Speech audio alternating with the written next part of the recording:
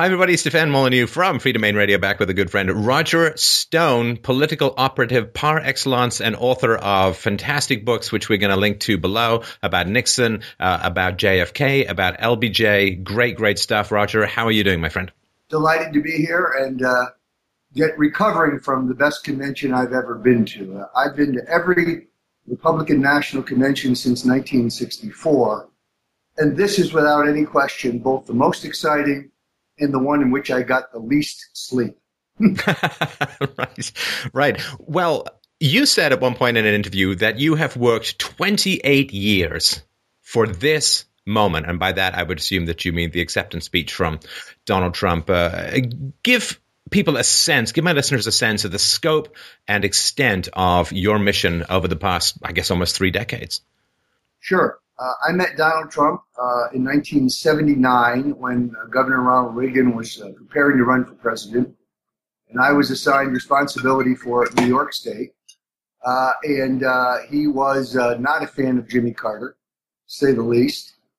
And he and his father, Fred Trump, who was an early conservative financier, a personal friend of Barry Goldwater's, a major donor to the Goldwater campaign, signed on to the Reagan Finance Committee. And Donald was extremely helpful in a half dozen ways. He helped us find low-cost, unfinished, raw office space for our headquarters at a rent we could afford. He didn't own it. It belonged to a friend of his. He jostled the telephone company so we didn't have a 3-month wait to get our phones installed. And he really saved our bacon when he allowed us to use his plane to fly our nominating petitions to Albany, New York, to be filed with the Secretary of State and the Board of Elections with 15 minutes to spare. Getting on the ballot in New York is a very complicated and onerous process. The politicians make it that way because the Republicans and Democrats working together, they don't want any challenges, not from insurgents in their own party, and most definitely not from independents of any kind. So we had to, the laws have gotten better, but they're still not good. They've been reformed, but not enough. In those days, you had to have a certain number of signatures per congressional district. And you had to have a certain geographic distribution of those districts. That's a Herculean task. Some districts in the Bronx or Brooklyn could have 300 total Republicans in them in the entire district, heavily African-American and Latino districts where there just aren't many Republicans. So our petitioning process, using an army of volunteers, took longer than we expected, and we were late. There were no commercial flights that would get our petitions to Albany in time to file. Donald Trump stepped up, let us use his plane. We filed it as an in-kind contribution, and he saved the day. Ronald Reagan would not have been on the ballot in New York but for Donald Trump. Wow. And all of the turning points in American political history that would represent. So what was, I mean, obviously, Donald Trump and the whole process of getting him to the forefront and getting him to the acceptance speech was the biggest part, I think, the most interesting part, at least from the outside, of the RNC. What else went on that was particularly of interest and excitement to you? Well, look, this was a culmination of a long dream for me. I wanted him to run as early as 1988. I had a low regard for George H.W. Bush after 8 years of Reagan. I knew then that he was deeply involved in Iran-Contra, which he managed to completely escape. And I knew that he was not a loyal Reaganite, that he believed in nothing. He was a crony capitalist who would abandon Reaganism at the earliest possible opportunity. I was right. You'll recall he got nominated by saying, "Read my lips, no new taxes." Then he raised taxes, and that was the functional end of Reaganism. So I wanted Trump to challenge George Bush in 1988. We made an exploratory trip to Portsmouth, New Hampshire. The crowds were, as he would like to say, huge. They were huge. That's spelled Y-U-G-E. And there was a lot of buzz, but it was very early. He was a national figure. He was not yet an international figure. I wanted him to run again in 2000 for the Reform Party nomination. Both he and I were unimpressed with George W. Bush and Al Gore, two neocons with identical views on every issue from two different political dynasties. Again, both crony capitalists. Al Gore is not really a progressive. George W. Bush is not really a conservative.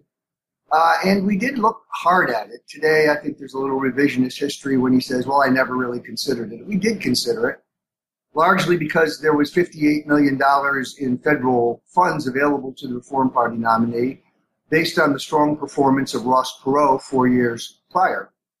I was actually the chairman of the Donald J. Trump Presidential Exploratory Committee in 2000, which you're required to file.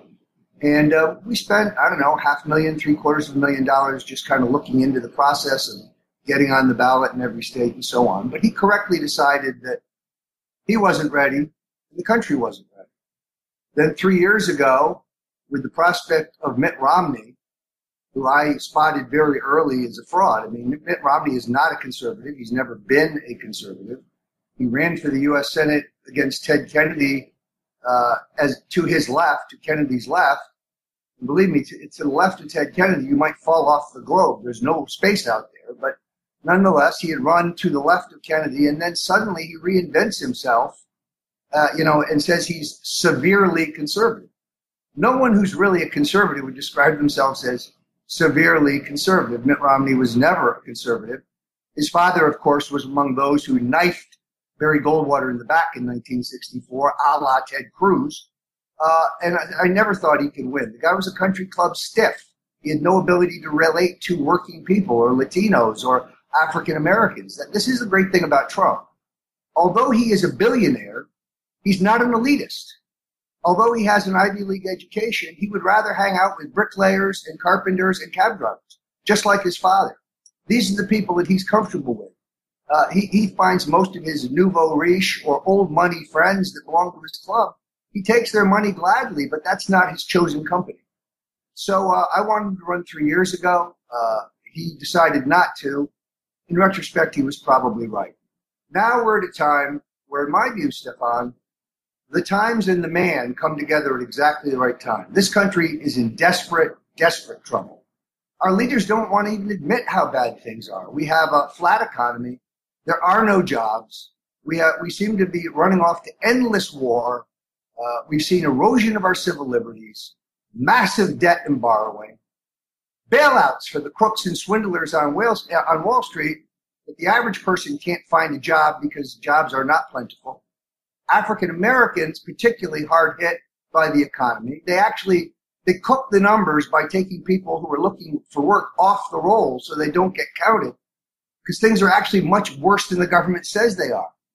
A young black person, a young black male in this country literally has no chance to get a job if they are prepared to join the workforce. So the country's in trouble. We are plagued by Islamic terrorism. We've seen it all over the globe. We're now seeing it weekly. It seems to be open season on our police officers. They're sitting ducks for black militants. It's time for something entirely different. It's time for a leader.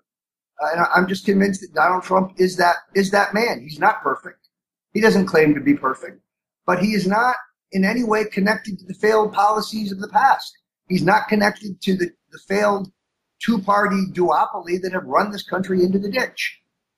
Well, the last time I remember an insurgent this big was Barry Goldwater, and it always struck me that Trump is Goldwater plus internet, in terms of being able to get the real message to the people. But one of the things that I found really amazing, Roger, in this was watching the political seppuku of Ted Cruz on stage in front of a crowd of I guess, in the RNC and online, millions and millions of people, just watching somebody be such an unbelievable douchebag, not to put it too mildly. But what was your take on that speech? He was like a Tibetan monk immolating himself. I mean, he is so obtuse and so unwilling to see beyond his own narrow, selfish interests. I mean, there was a path here by which he could have emerged a hero. Examine the lesson of history. In 1964, the party nominated Barry Goldwater in a bitter campaign. Nelson Rockefeller, like Ted Cruz, refused to endorse the ticket. George Romney refused to endorse the ticket. Bill Scranton, the governor of Pennsylvania, refused to endorse the ticket. The convention is coming to the Cow Palace in San Francisco. My mentor, Richard Nixon, sees only opportunity. He goes to the convention, and he not only endorses Goldwater, he introduces Goldwater for his acceptance speech And then he goes out and visits 38 states to campaign for the Goldwater-Miller ticket, more states than Barry himself gets to. He works harder for the Goldwater ticket than he ever worked than Goldwater himself. 4 years later, after Goldwater's defeat, not that I expect Trump to lose, because I don't, party conservatives, the major figures, William F. Buckley Jr., John Tower, the senator from Texas, Goldwater himself, Strom Thurmond, the giants of the conservative wing of the party, all of whom love Ronald Reagan, the governor of California, who's making kind of a low-key bid for the nomination, but they're all committed to Richard Nixon. Why? Because he was there in the party's biggest battle, because he didn't cut and run and head for the tall grass. Ted Cruz had an opportunity to be a hero, and he could have inherited the Trump mantle by merely endorsing the ticket and then campaigning his ass off for congressional candidates and Trump. Instead, he is the new Nelson Rockefeller. He is a pariah. The guy is a sanctimonious, duplicitous, treacherous prick. I asked this question. Why do people instantaneously dislike Ted Cruz? They're saving time. That phrase, that's a very good way of putting it. Now, the one thing that struck me in watching this race, Roger, I want to get your thoughts on this, is seeing Hillary kind of struggle her way forward against a not hugely stellar competition in the form of Bernie Sanders. With all of the support of the mainstream media, with the support, as we've been finding out from these WikiLeaks, with incredible collusion and support between the DNC and the media, she struggled for months to knock out one relative newcomer. Compared to Trump, who had some considerable opposition from the RNC, considerable opposition from the mainstream media, of course, and 17 other contenders, seeing Trump kind of barrel his way through all of this opposition and achieve what he achieved versus seeing Hillary struggle with all of the support that she's getting, I just seeing the two of them in a debate, it's going to be, I'd like to say ugly, but I think it's going to be relatively short as far as helping voters decide. Well, you're exactly right. I mean, she had to steal the nomination the same way she and her husband are stealing all this international foreign government money and corporate money through the Clinton Foundation. Trump is exactly right when he says that the system is entirely rigged. The sad thing is that Bernie Sanders, instead of standing on principle, he pulls a Ted Cruz and endorses her. Now we have to conclude that Bernie was only kidding. All that conversation about progressive values and principles and opposition to Wall Street, now he's endorsed the Wall Street candidate. I don't know if they promised him a job. I don't know if they promised him a haircut. I don't know what they promised him, but it's disappointing. Look, I was not impressed with him early. I made some jokes online, which I later regretted, but I do think he's a socialist. And then when he declined to criticize the Cuban or Sandinista government, when asked, were there anything wrong with those governments? He said, well, I have my own opinions, but I don't want to discuss them. So he may in fact be a communist, who knows? But I thought he was at least a well-meaning, principled liberal, a guy running on principle. To now watch him fold like this, it's truly pathetic. The comments from the media, I'm sure you saw them all, and it seemed to be like everyone got the same memo about how to describe Trump's speech. It's dark, it's gloomy, it's doom and gloom, and so on. Now, this coming from liberals who've been telling us that everything nature produces is going to kill us by tomorrow morning, whether it's Alar apples or the ozone layer or global warming. The idea that this guy, that Trump producing an accurate view, he's just turning the light on and showing these statistics and the facts about the American economy, about the American policing, about crime rates, and so on. What on earth does it mean to characterize something as dark without actually questioning any of the facts? That just seems, even by media standards, less than hugely responsible.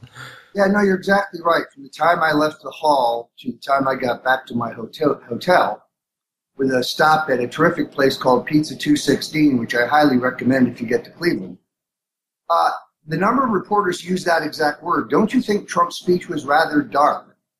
Folks, the future we're facing is rather dark. I prefer to describe his speech as stark. We're in trouble, desperate trouble. Hillary doesn't seem to think so. Islamic terrorism is no problem. We have them on the run. John Kerry says air conditioners are more dangerous than ISIS.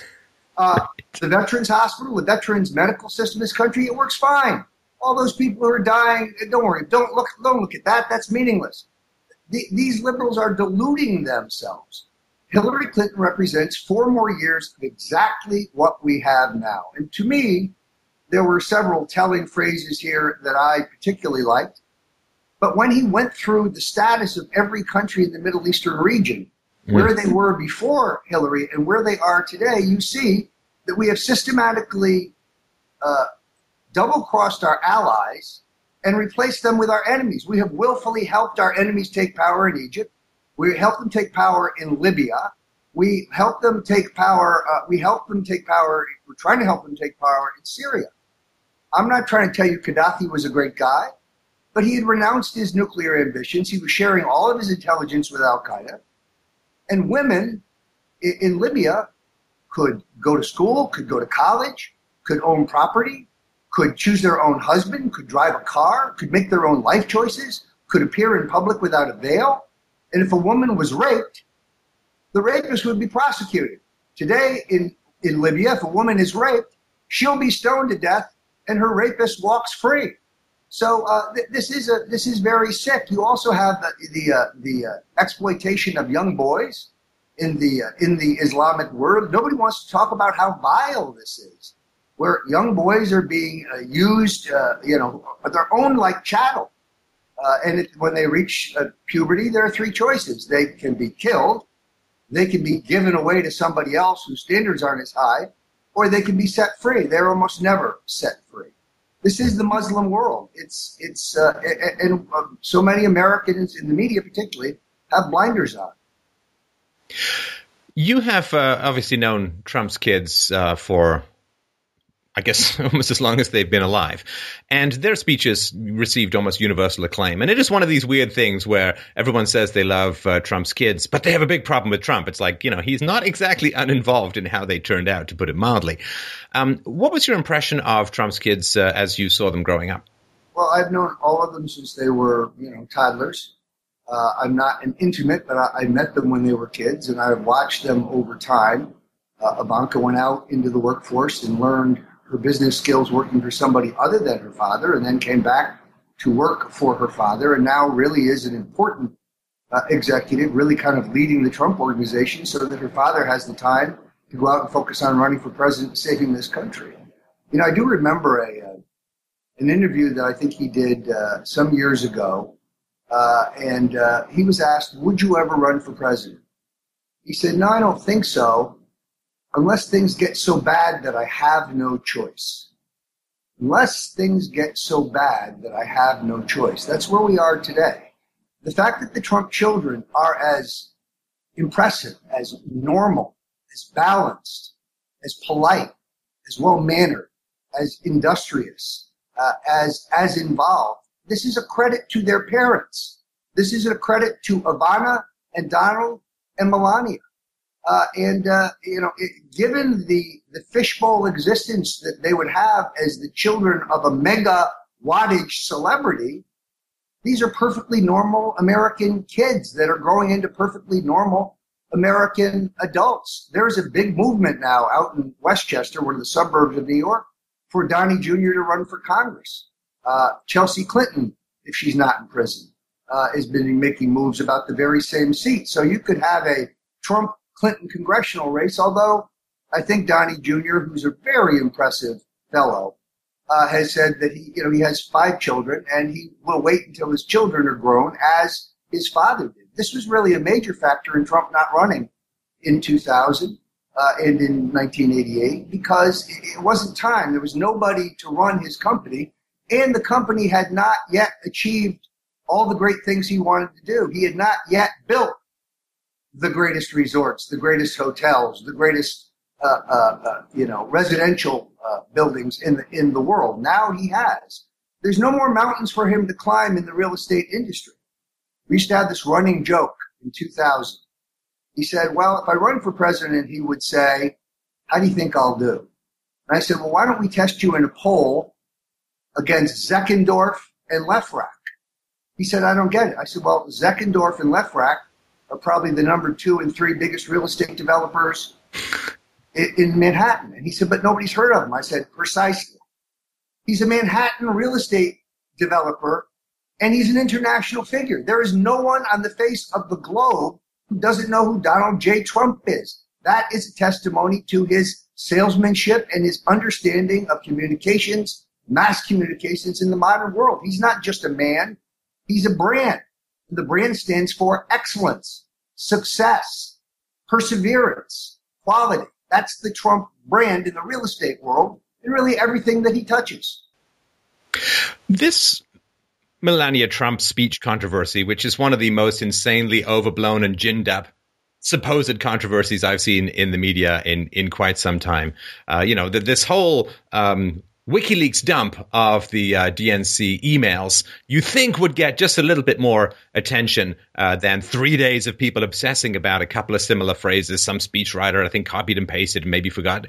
Such a non-controversy, but I actually considered that enormously positive, because if that's all they can find to pick at the entire RNC, I think it's an unqualified success.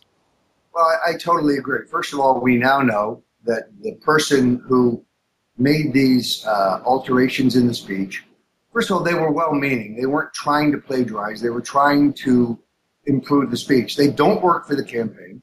Turns out that they work for the Trump organization. And there is no reason why voters should care about this. Melania Trump didn't write her speech. Guess what? Barack Obama didn't write his book. No one cares. This is process stuff. It has nothing to do with the voters. The voters could care less. The voters don't think these political figures all wrote every word themselves. So it's a tempest in a teapot. Then the media wanted to say, Trump, he's not reaching out to his opponents. He's not trying to achieve unity. But when he does reach out to Ted Cruz, then they say, oh, well, now he can't have unity because Cruz double-crossed him. It's really extraordinary. It's a media double standard. Here is the truth. Trump invited every one of his opponents, including Jeb Bush, to address the convention on the condition that they would support the entire ticket. Chris Christie and Scott Walker and Marco Rubio took him up on it. Rubio spoke by video, and the other two spoke live, and they all endorsed the ticket. Ted Cruz made the same commitment. He didn't agree to use the word endorse. He agreed to support the ticket and say he was voting for the ticket. He's a weasel. He's a backstabber. He cares only about himself.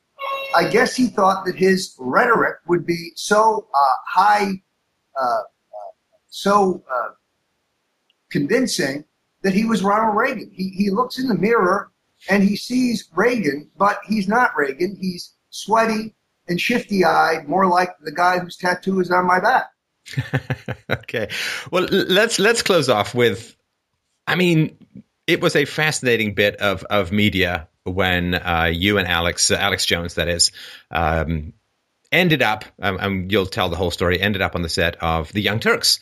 And, we'll link to the video below. People should have a look at it. It is, to me, kind of shocking for a variety of reasons. But I've heard a variety of stories. Now, you are the guy who was there, so I wonder if you can set the record straight from your viewpoint about how this came about and what happened and what aftermath there has been. Yeah, it was pathetic. First of all, this was a setup. Alex Jones and Roger Stone did not crash the set of The Young Turds. I would never crash somebody's TV show because it shows poor manners. I'm a kamikaze, but I also was raised by my parents. It's rude. It isn't done. I wouldn't want it done on one of my podcasts. You wouldn't want it done on yours. I would never do that. We were asked by a producer. Alex was asked. I was a few steps behind him. Alex has been on the show at least 8 times. They thought it would be great TV. We got up there. Look at the video. Alex is smiling. We're trying to get a dialogue. And then this guy, Sinkhole or whatever his name is, goes out of his mind, just out of his mind, starts screaming, at Alex, and threatens Alex, grabs Alex's microphone. You can see Alex means this guy no harm. We were invited onto the set. I never actually got on the set. I'm kind of hanging back out of camera range, and the guy spots me out of the corner of his eye. He starts yelling, liar, liar, there's the biggest liar, Stone's a liar, everything he writes is a liar. You see, on the left, when they have no facts, when they can't refute your arguments, they resort to name calling. And I, of course, said, what am I lying about? He said, Elliot Spitzer, which is ironic because Elliot Spitzer, only a month ago, a woman in a New York hotel called the police because Elliot Spitzer tried to choke her. When the police arrived, Spitzer was gone. She had bruise marks on her throat. Then that very night, she left the country, so she couldn't testify. Last week, Spitzer announced that he was suing her, presumably to get his payoff back, because I would bet that he gave her money to leave the country. This guy was forced to resign in disgrace. What have I lied about? The part about him liking hookers or the part about him choking hookers? Now both proven beyond any doubt. My problem, by the way, as a libertarian is not that he was patronizing prostitutes. I think prostitution should be legal. My problem was he was prosecuting other guys for visiting prostitutes. He was prosecuting prostitution rings. The issue here is hypocrisy, just like he illegally financed his campaign for attorney general by taking an illegal $9 million loan from his father and then lying about it under oath in a civil suit. That's called perjury. But there's a separate set of rules for billionaires in this country, as you know. And from what I saw on the video, somebody who was like part of the Young Turks, he was on the set. I don't know who he was. Did he actually spit at Alex? Astounding. It's just juvenile. It's because they can't refute our arguments.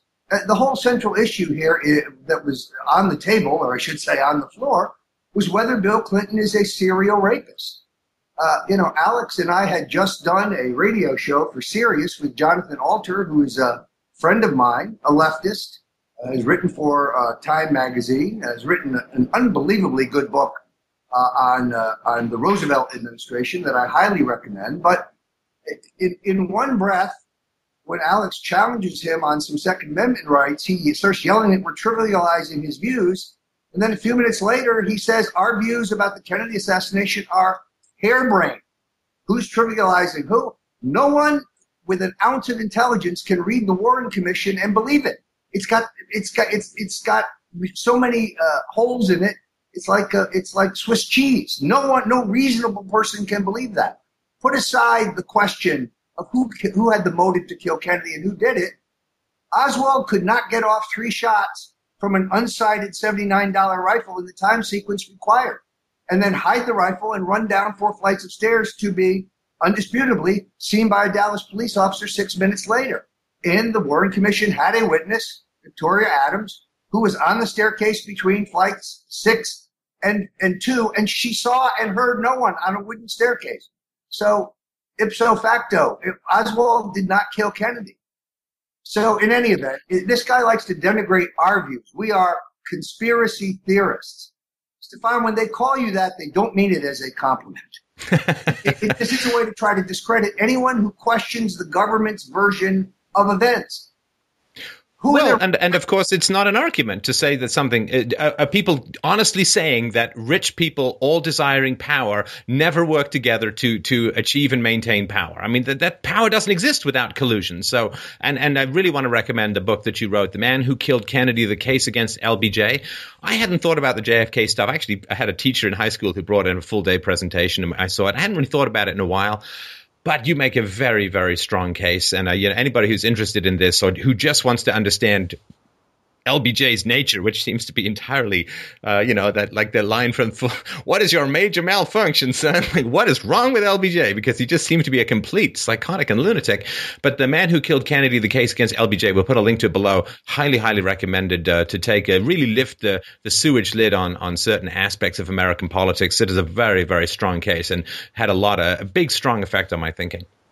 Well, Lyndon Johnson is a psychopath. He's mentally unbalanced. As I make the case in the book, he's killed before. It's part of his MO.